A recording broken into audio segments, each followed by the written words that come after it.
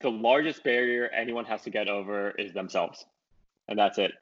And I have friends that are like, oh, but like I don't know how to draw. Like, oh, like my extent of drawing is stick figures, and you just have to ask them, like, have you tried drawing for a month straight, an hour a day? Have you tried practicing? Hi, folks. I'm Dan Dworkis, and this is the Emergency Mind Podcast, a space where we bring together lessons from the emergency department and beyond about performing when it matters the most and applying knowledge under pressure.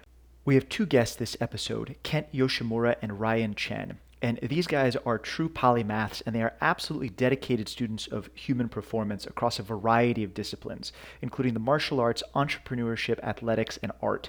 Aside from all of that, they are the co-founders of the health and wellness company Neuro that has a mission statement of trying to do more and helping people become the best versions of themselves. Kent, who serves as the CEO of Neuro, has a degree in neuroscience from UC San Diego. He's a multimedia artist, a filmmaker, and a qualified muralist who works with the Department of Cultural Affairs in Los Angeles. As a martial artist, he's competed internationally in both Muay Thai and Judo, and trained with the Japanese Olympic Judo team as well as the Japanese Royal Guards. Ryan, who serves as the CFO of Neuro, holds degrees in economics and chemistry from UC San Diego, and was named to Forbes 30 Under 30 list in 2019. He holds a black belt in kendo, and after becoming paraplegic as a result of a snowboarding accident, he is trained with the U.S. Paralympic racing team. Singly and severally, these guys are awesome. And our conversation in this episode ranges from entrepreneurship to emergency medicine to how discipline and self-experimentation are crucial to becoming a high-performance human being across multiple disciplines. Before we get to the episode, a reminder to sign up for the Emergency Mind newsletter. It's called Knowledge Under Pressure. It's free, it's awesome, and it gives you a much deeper dive into a lot of the concepts that we talk about here on the podcast. You can subscribe at emergencymind.com/signup. Okay, all of that said, let's get to the episode. I hope you enjoy. Kent and Ryan, I'm so happy that you guys are coming on the show to talk with me. I'm super psyched to dig into this stuff with you. Just welcome to the podcast. Thanks for having us. Likewise, stoked. Absolutely. Yeah, we already found out we have connections with each other. Yeah. The world is small. Absolutely. So I was reading up about you guys and just sort of following from afar the pretty incredible arc of your story as you've been building this company, and it just strikes me how both of you in so many phases of your lives have been students of performance, both in terms of your current role and then all the things you did to get there. And I guess I'd ask, like, how did that start? When did you start really being not just a person who does something, but like really a student of human performance? I guess as a kid, I didn't even think about the performance aspect of it. Our parents just like threw us into, sports to kind of be a way to channel a lot of that extra energy. So for me, my parents put me in, or my dad put me in golf at a really young age, like 5, and then my mom put me in kendo, which is like a Japanese martial art, following kind of like the principles of like the samurai from 5 years old, and that kind of carried on till I was like in middle school through high school when I was living in Japan as well, and it kind of just stuck with me, and then ran cross country and track in high school. So it's like a pretty awesome experience for me. And Kent's had a crazy background too. Similar, like. Yeah, I would say it's similar. Maybe it's like the Asian parent, but my dad was working all the time. So he was gone, and then my mom was working as well. So the only option they had for taking care of me was putting me into karate for daycare, or it was either karate, music, or art. Those were like the 3 things that I was doing after school until they got out of work. And throughout that process, I just got so deeply ingrained with any of those 3 things, because that's all that I had to do, that it just carried on into every aspect of my life. And with something like martial arts, it becomes more of a way of life rather than just the practice after a certain amount of years. And as within my formative years, at least, it became something that began to shape me much, much deeper. And I know I'm I'm eternally grateful to my martial arts instructors when I was growing up for helping me make that transition away from, hey, this is a skill, like here's how you execute a whatever block, to like here's how you think about learning, here's how you think about yourself, here's how you think about growth and development. Did you guys have Discipline. coaches like that? Yeah, I would say right. discipline was a huge aspect that I didn't realize at like a young age, where Mm. like, respecting your elders and like learning and, being mindful and respectful. And I think that carries to a lot of different disciplines and like different areas of study as well.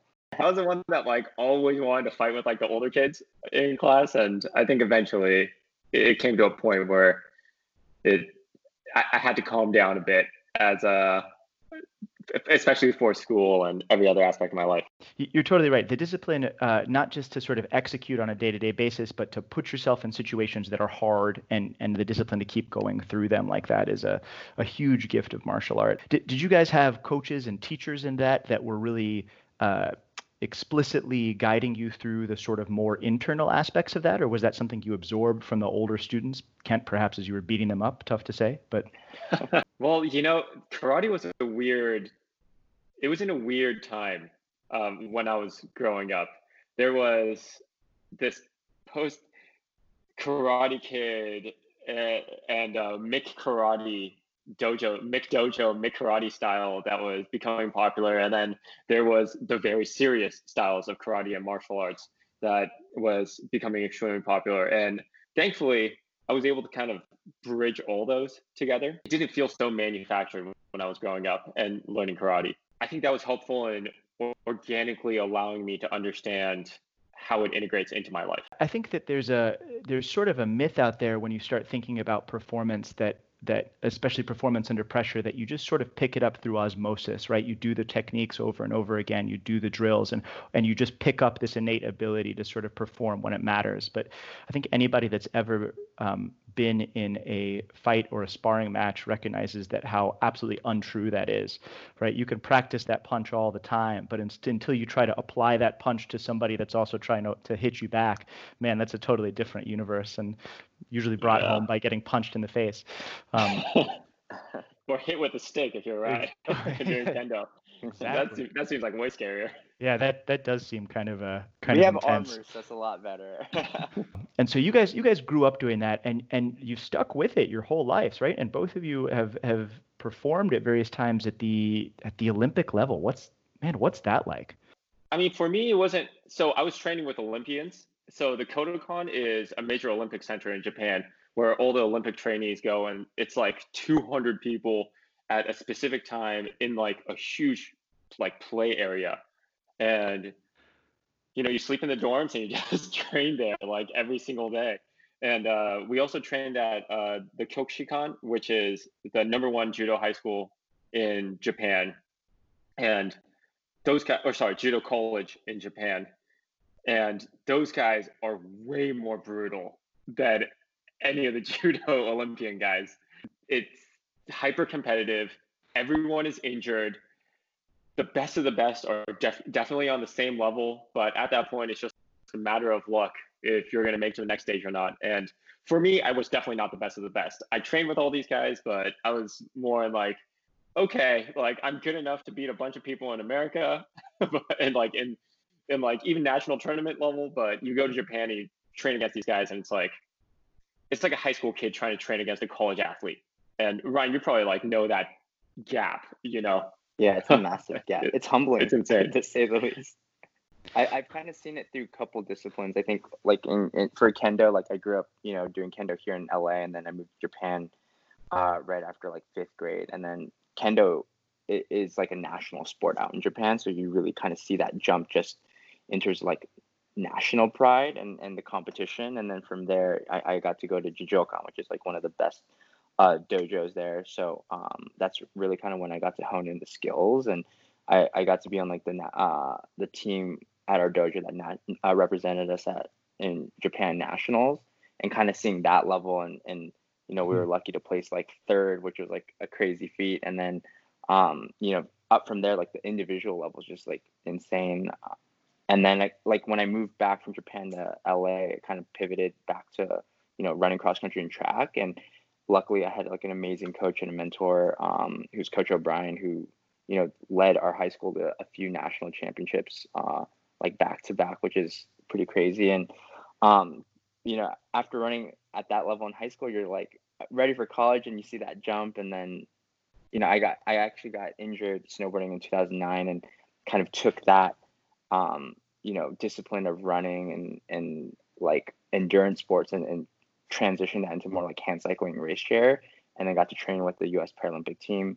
And then seeing that level was insane and humbling to say the least. And I don't know. I think in general, I just have a massive respect for a lot of the athletes from different sports and different disciplines. It's pretty cool. Just a fan of sport in general. And as you guys were going through all of that and participating in this really high level of training and performance, how much of your training was on the sort of mental and high performance aspect of things, and how much was technical skill, or what does that breakdown look like at that level? It's interesting because, like Ryan said, there's definitely levels to everything, but technique always beats physicality. And that's something I think they teach you in martial arts from a very young age. So as long as you get the technique down, which is infinite, which is the best part about it, because you could become as strong as humanly possible, but technique comes from the mind, and so those are the things that are ever expansive. So you start seeing those different levels of technique. I'm sure going into a jiu-jitsu match with a black belt, it feels like you're drowning. You have no idea what you're supposed to do. And it's the same way with judo, it's the same way with Muay Thai, it's the same way with karate, and any sport. And that's what makes sports so amazing.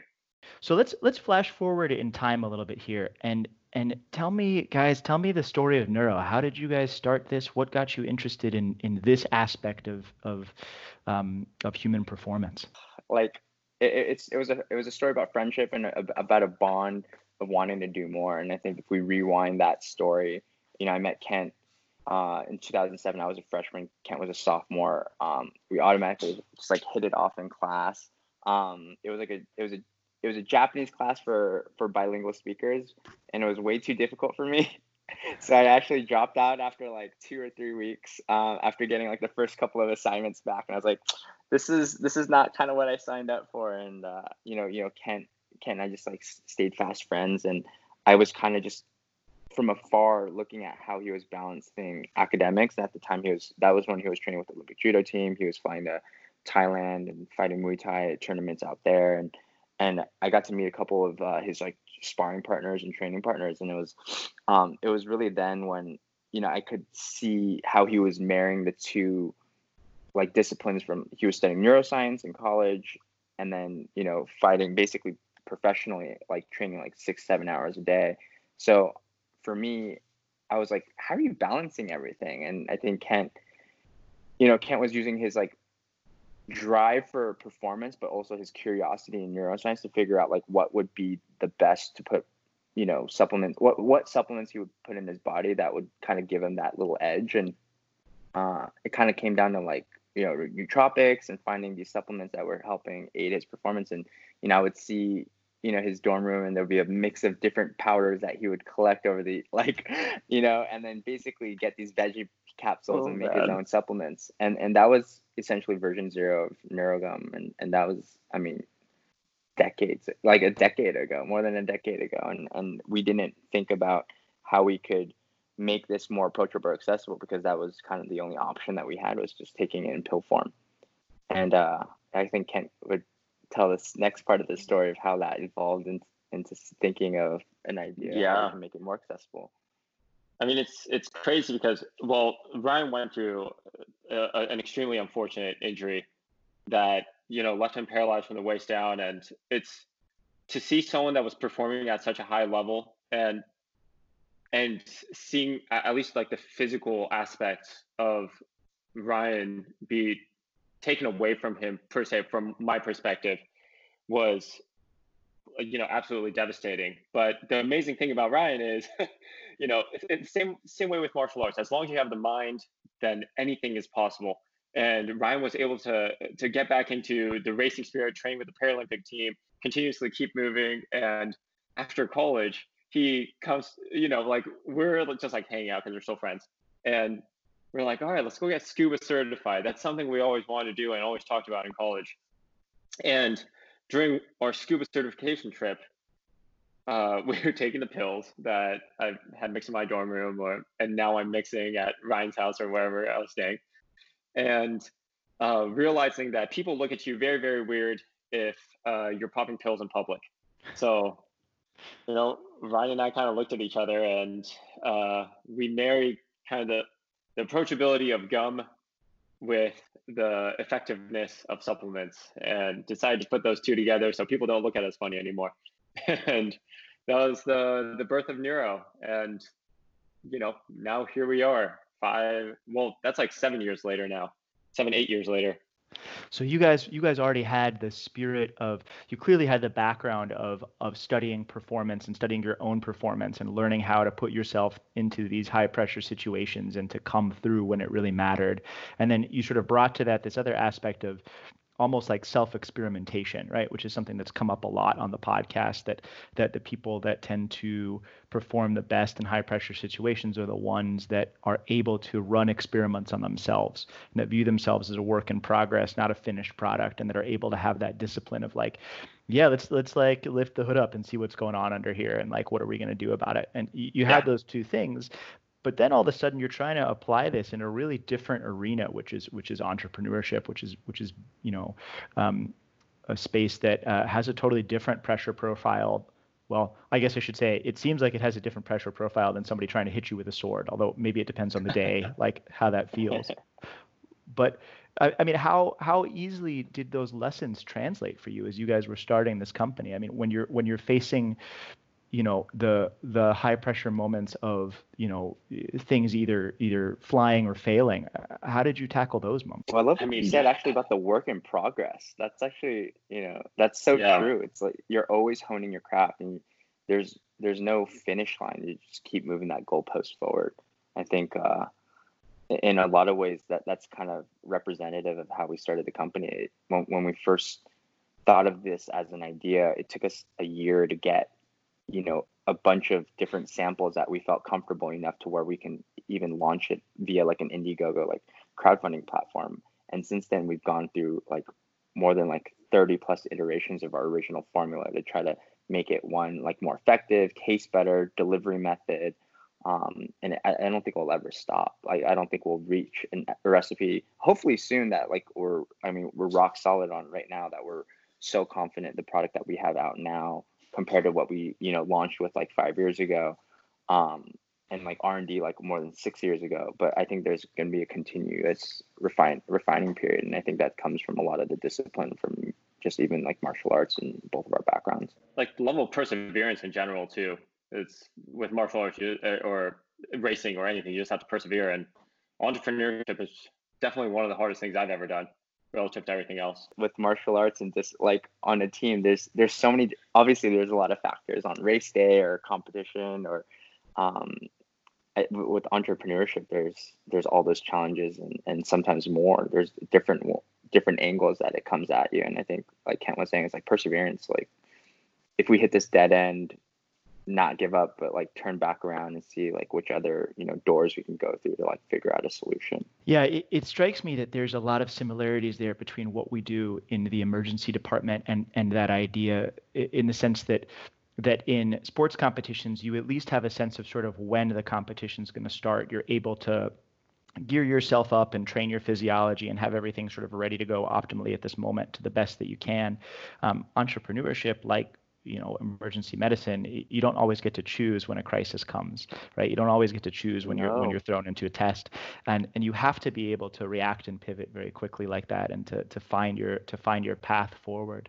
That same spirit that you guys are talking about realizing like, hey, this is our calling to do this work and to dig in and to continue to beat on our craft over and over again, and to sharpen ourselves and to get better under pressure. I mean, I think that's why we show up over and over again. And that's the whole point, obviously, of the emergency mind, right? Is to take these lessons about applying knowledge under pressure from everybody that's applied all of their knowledge under pressure over and over again, and smash them together and come up with sort of whatever the next wave of human performance is. As you guys know from all of your backgrounds, like the ability to to do these techniques to fix these issues is so different when you're doing it when there's people trying to punch you or scream at you, or when you're looking at a bank account that has almost zero in it and you're trying to figure out how you're going to eat right afterwards. We all have our journeys. We all we have our Yeah. different forms of emergencies we have to deal Yeah. with, I guess. Well, speaking of which, how are you guys training these days? Like when you look at your personal training and specifically as you think about it in relation to how you're learning to perform better under the different like evolving pressure profiles you find yourself in, how are you training these days? Within the company, to relate it back to Neuro, every single one of us is so oriented around fitness because we know that fitness and mental health kind of go hand in hand, that twice a week, the entire team just works out together. That's just like that's a awesome. thing we do as a company. And I mean, outside that, like I personally go on hikes. I was just went home for the first time in a long time, and my sister does Olympic weightlifting, and she actually like trained for nationals and everything for that sport. So she was teaching me lifting techniques, and I was doing that for the last few days. It's hard to, at least for me, maintain my discipline when it's just doing YouTube workouts every single day. And there's this urge to get out, but as long as at least I cognitively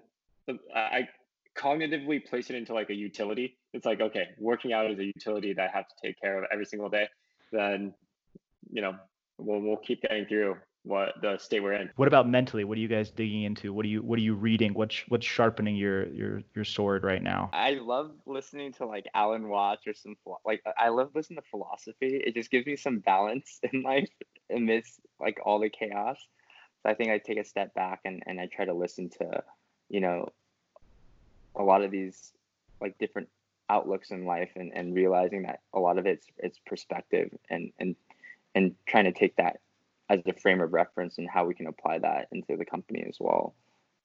But there's some gems out there in terms of, perspective. And I think especially during these challenging times, like how do we rise up together as a team and how do we carry like actions within ourselves, to try to make it, a little bit of a better place to live for everybody. I kind of get immersed in a lot of that. Nice. I've been revisiting fiction a lot, actually, more than like self-help books.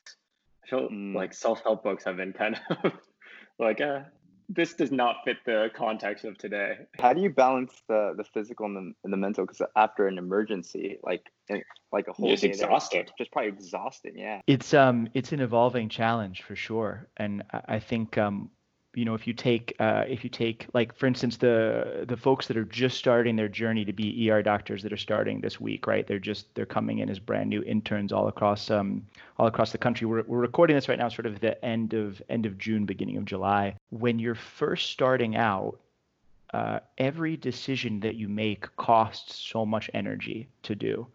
Right. And that's not unique to emergencies, but you have all this pressure on you about, I remember the first time I wrote an order for a medication and I was like sweating bullets about like, am I dosing this one antibiotic correctly? And, right. And it's just so overwhelming and you're just completely exhausted afterwards. And over time, as you get better and better at your skills, the amount of energy each decision costs you thankfully goes down and you're able to make more complicated decisions and to make them better. But there are still shifts where you walk out and it's just overwhelming. There's suffering or death to a level that is incredibly hard. And you walk away from that and you have to sort of learn over time to rebalance your physiology and rebalance your mind in order to get up and do it again the next morning. There's certainly not a one-size-fits-all answer for that, but from myself and everybody else that I have trained through with this, it always tends to involve some mix of internal work, reflection, meditation, breathing work, and external work of physical activity in one form or another. I think it's particularly hard these days because, a lot of the things that most of us rely on are closed as we're trying to protect ourselves against this, COVID-19 pandemic. So Right. jiu-jitsu is not an option, right? For a long time Right. in LA, running on the beach was not an option. And there's a bunch of things like that I think we all rely on. And so it's been a challenge for everybody to find these new creative ways to find these other pillars to support themselves with it. But Kent, similar to what you were saying, I work out every day. to some extent, right? You have to sort of like have that utility function in there to keep training, to keep yourself sane more than anything. And I'm really looking forward to it being safe enough to go back to jiu-jitsu, which I think will be incredible. It's a matter of time. And I think that the sacrifices, in a way, it's easier for those of us in the emergency department to recognize the utility of those sacrifices because we see the people coming in from COVID infections that are struggling to breathe, young, healthy people that are sick and dying. And I think that's a lot harder to feel that sacrifice when you're not seeing that. But it just like as many times as I can, like thank you to everybody for social distancing and staying away and wearing masks and decreasing this. I mean, it's the work that makes all of this possible. But I think that how I balance my ability to perform under pressure definitely evolves over time. Right? I'm better at it now than I was when I started. And that's not just a matter of technique. That's not just a matter of knowing how to do the emergency better. It's a matter of studying it directly. It's a matter of being a student of high performance, essentially, which leads me to something I'm like really excited to ask you guys. If you could build a school from the ground up, if you could build a school that took people in and tried to teach them the highest levels of human performance, what would you put in that school? What would that look like? Oh, that's a really good question. That is a good question. Actually, I one thing that I'm so eternally grateful for my parents is that, growing up in an Asian household, like, stereotypically they're thinking that it's all about studying and academics. But my parents put equal emphasis on like athletics as well, and teamwork and team sports. And my dad always told me that you'll learn more from like working with a team than you can like individually. And so I think if I were to bring a school up, I would have more like sports or athletic oriented, not just like an hour of PE and 6 hours of study, but a little bit more something that's like team oriented, working in teams, figuring out like what your role can be. Because like working as a team is always better than an individual effort, in my opinion. And so I think that's how I would build a school, is more like even emphasis on mind and body. Creativity, or at least the arts, to me has been, I feel, infinitely valuable in expanding my thought process, being able to think beyond, like Ryan said, growing up in an Asian household, it is what you learn inside a book. And that doesn't, no offense to certain doctors, but the best doctors that I've ever interacted with are the people that are able to think beyond the text that's written and connect with people in a very human way. Within creativity, within, like I was saying earlier, reading fiction and being able to read into the text beyond just a self-help book, which tells you and just lays out things on the surface, is, I think, a vital skill that is unfortunately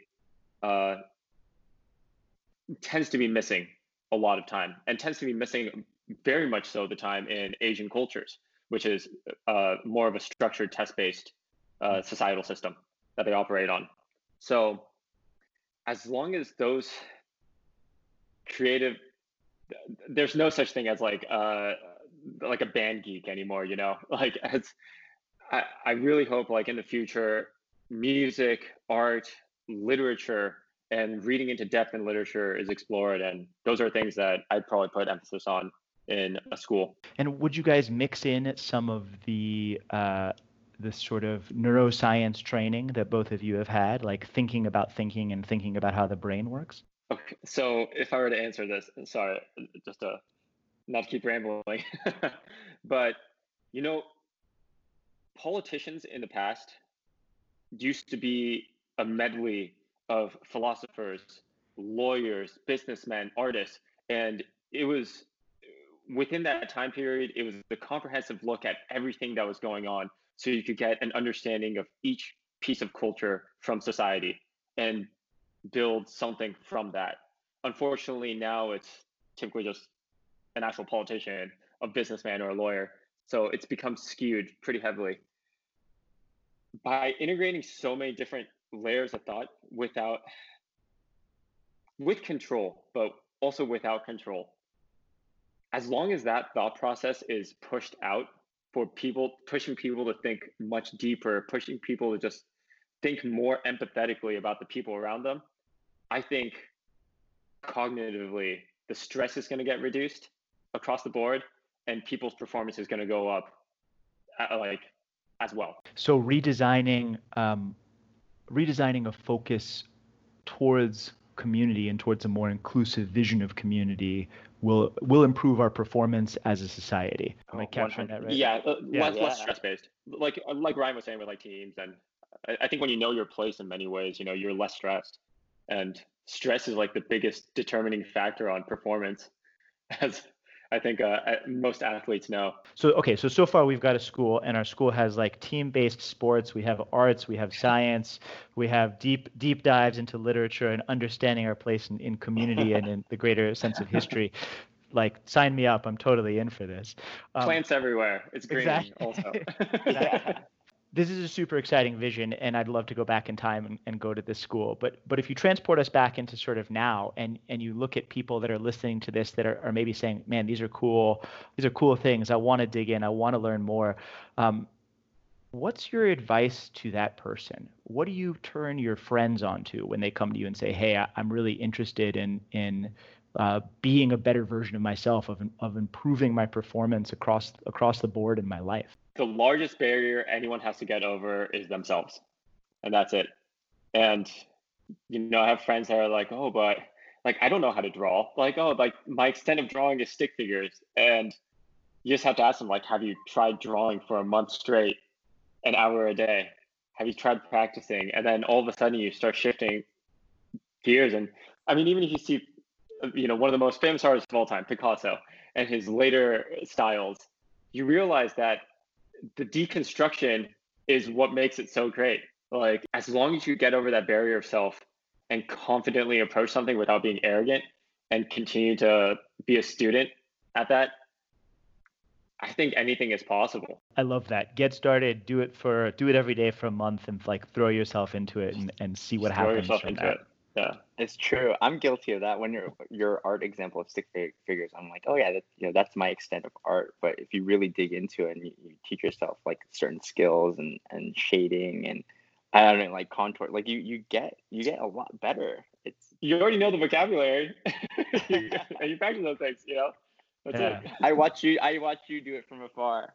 I mean, Kent's an insane muralist. He's one of the official muralists for the city of LA. So I just marvel at his work. There's this story, and I don't know if the story is true or if this is just a parable, but there's this story of a professor in a pottery class, and she takes the class at the beginning and says, okay, half of you guys, your entire grade in this pottery class is going to be to create one perfect pot.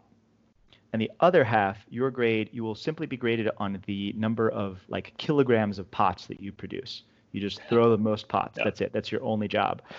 And then at the end, we're gonna have sort of like an unveiling of everything. So the students divide into their teams, and one group spends forever trying to make one pot, and the other group is just throwing as many pots as they possibly can. And then you judge the pots at the end, and sure enough, the best pots come not from the group that tried to make perfection, but from the group that actually just put iterations in, that just put the work in over and over and over again. And I think that's probably not just true for pottery, but life in general, right? Like what you're saying, like the magic comes when you have the discipline to put the repetitions in and keep putting the repetitions in and keep experimenting. And you combine that discipline with that sense that we were talking about earlier of a goal of being somebody that experiments on yourself, that believes that you can change. And you smash those two things together, and then, man, that's, magic happens. Totally. Right. I think if you're chasing perfection, or if you're trying to be perfect on the first get-go, like you're just going to set yourself up for disappointment. But you keep practicing that craft, and you'll be surprised how far you come. I think at least like from the business side, like Ken and I look back, and like our biggest problems now, like we couldn't have even fathomed or imagined what those problems would have been like 5 years ago. Having supply chain issues of not having enough inventory, things like that, where you look back on it. And if we were so worried about making the product be perfect or taste perfect on the get-go, I don't think we would have ever started. So having a product that was good enough is sometimes often the best way to start. Yeah, that's 100% true in the emergency world as well, right? If you are waiting for everything to be perfect, your patients are going to suffer. You need to favor movement and execution over perfection, and that's been a surprisingly common theme among all of the ER doctors I've interviewed on this podcast. Is coming to grips with that the idea that perfection is not your goal, that actually execution and delivery of care is your goal, and understanding like how you hold that thought that there is no perfection, along with the idea that you want to continue to become a master of your craft over time, whatever that craft is, and to be that vision where, yeah, I'm mastering what I'm doing, which is, as we all learn growing up in martial arts, like the story of all of the martial arts masters, right? The black belt becoming the white belt again, that you are continuing your growth and your journey, not because there's anywhere to go, but just because you're digging deeper into your own self. Students of life. Yeah. Yeah. Thank you for finishing that, because I'm not sure what the end of that sentence was. But... It's crazy. But, yeah. I can't imagine with ER, like you have to be fast. And there's something new every time. It is fast and pressurized and full of uncertainty. Wow. And I think that's part of why I absolutely love it.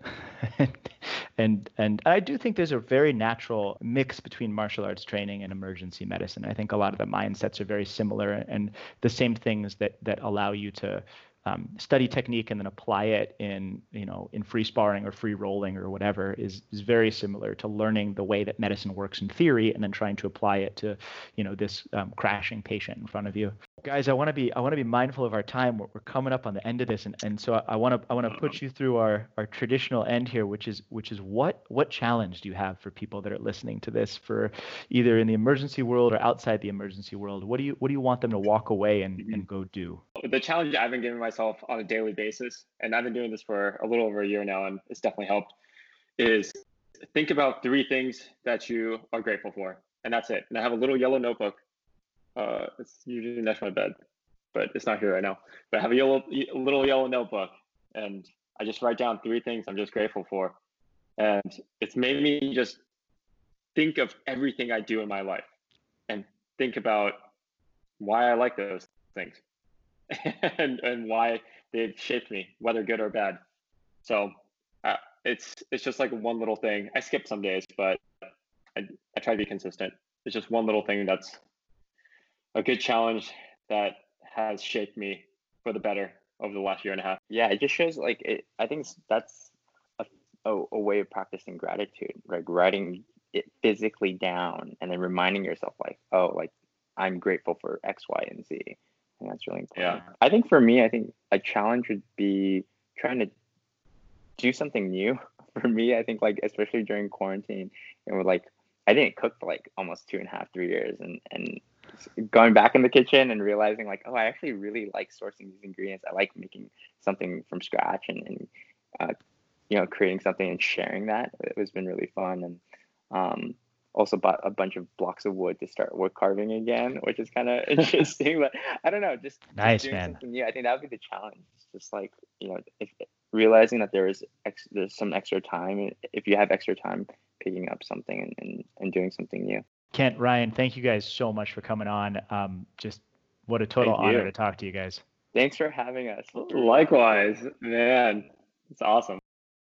Okay, folks, that brings us to the end of this conversation. I hope you enjoyed it. I hope you found something useful that you can use next time you find yourself in an emergency or a crisis.